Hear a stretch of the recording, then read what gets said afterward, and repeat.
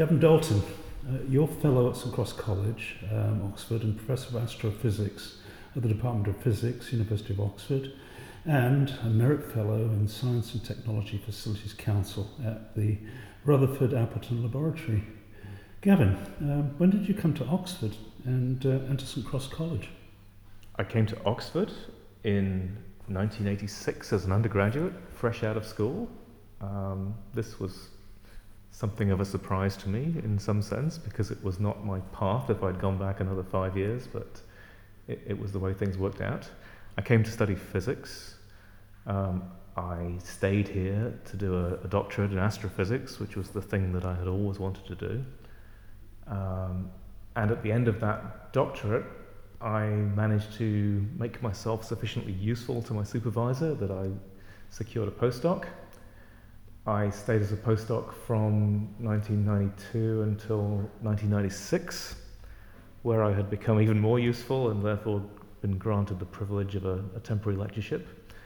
And in 2002, that was converted into a full-time position with the bizarre consequence of being split half-time between Oxford and the Rutherford Lab. Very complicated story there, but that's how I came to St Cross. The nature of that position meant that it pretty much had to be at a graduate college. And here is where I am, and here is where I stay. So Gavin, Oxford man and boy, since you came to St Cross College, what has St Cross meant to you and for you? It means many things on many levels. It's a fantastic way of disconnecting from what happens in my office and my lab and the things around me. It's a fantastic place to come and eat lunch because the lunch here is superb. But aside from the sort of general interactions and the cross-fertilization of ideas out of my own field, just talking to people about other things that allows a cleansing of the intellectual palate, if you like. It's a fantastic institution, and to see how that works out in the lives of the students and the fellowship of the governing body, and the fact that there's so much different things going on here, so many things that you come out of your little bubble of your own office, you can talk about anything for 25 minutes, have lunch, and you go out of here in a different mindset. And that's something I find very valuable. Fantastic. Now, you've mentioned your office, your laboratory, cleansing of the intellectual palate. Can you tell me something about your intellectual palate, about your research, Gavin? Well, I started with my doctorate in looking at clusters of galaxies. Clusters of galaxies are large structures that comprise most of the universe, and looking at the distribution of those structures with a view to constraining our understanding of how the universe is, with the picture of cosmology, how the universe formed, how it was built. The logical consequence of what I was doing was that I got involved in a new survey to study galaxies, but the distribution of hundreds of thousands of galaxies. I got very involved in a large project to measure hundreds of thousands of distances to galaxies, and I got involved in writing software and making myself useful. Life is all about making yourself useful. So we worked through that project. We measured the mass density of the universe in a way which demonstrated that we'd finally managed to reach a survey size that was large enough to be statistically complete. And we reached what we call the end of greatness. So what you see in the universe is you see galaxies, and then you see clusters of galaxies, and then you see superclusters of galaxies. And every time you made these measurements from a new survey, the numbers were different depending on the survey size. And we finally got to a point where the survey size was big enough that as we increased it, the number has stabilized. So now we know the mass density of the universe. Okay. And that's terrifying because it's 30% of the number we thought it would be. That scares me. So that led to, it was a piece of a puzzle, but it led to, in part, something now called concordance cosmology, and the understanding that the universe is accelerating. So that was very unpleasant to all of us because it wasn't the answer we were expecting. But that was my part in that. And then I drifted on, and I drifted back into instrumentation because I'd got into this through the surveys, and I made myself useful by helping to interface the science to the technology. And the next thing that happened was that somebody said to me I should go away and build another instrument. So I started building another instrument. I went to Japan. I sold them the idea of building a very expensive instrument for their Rolls-Royce telescope on the big island of Hawaii. Whereabouts in Japan? I went all over Japan. So at 27 years old, I was doing a 3-week lecturing tour of Japan, paid for by the Japanese government, to try to proselytize on this idea of large-scale surveys.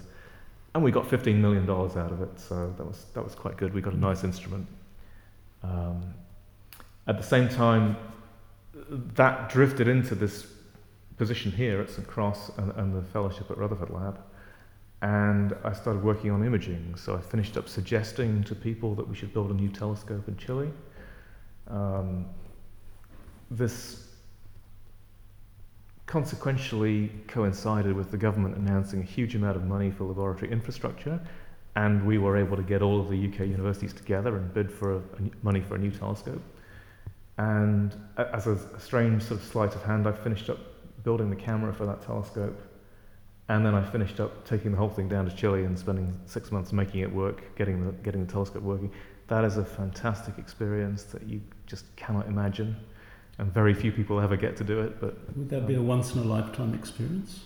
I might get to do it again, but you build on experience, and to do this from scratch and to work through it, you learn so much about how the technology actually works, and the relatively simple but quite annoying mathematics of how to map the sky to the detector and to track the sky. I learned a lot. It was great. And I finished that, and I started working on the next project. But the next project dovetails in with another set of stories. So perhaps we should move on a little bit from there and come back to it. Okay, save that for another time. So I can see all kinds of sort of important consequences of the work you've done. What do you think has been the most important outcome? Well, I think it's a tremendous privilege to have been part of this development of modern day cosmology and this big puzzle.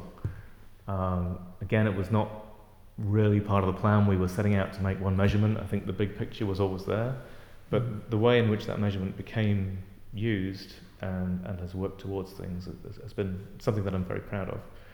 So that's one aspect of it. I think the other side of it is, again, this telescope to have triggered a project, seen a whole team of people build it, put it together, go down, make it work, and get to the point where it's now a facility instrument. It's out there in the community. It never writes, it never talks, it never sends me postcards. It just works. And it's great. And a truly interdisciplinary venture, I would imagine.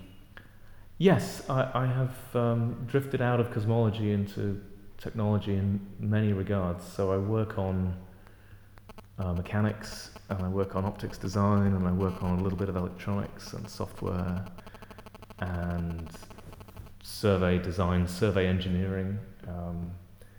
And I like to describe what I do as getting to spend all day sitting around in rooms full of very intelligent people asking very stupid questions. And it's an interesting part of the design process, but you have a team, and everybody knows what they're doing. They know their discipline, and they're very focused on it. And you need somebody who has the big picture to come up, well, what about this? And you ask these questions, and most of the time you ask these questions, and you know that somebody's going to say, yeah, that's fine, not a problem, we thought about it.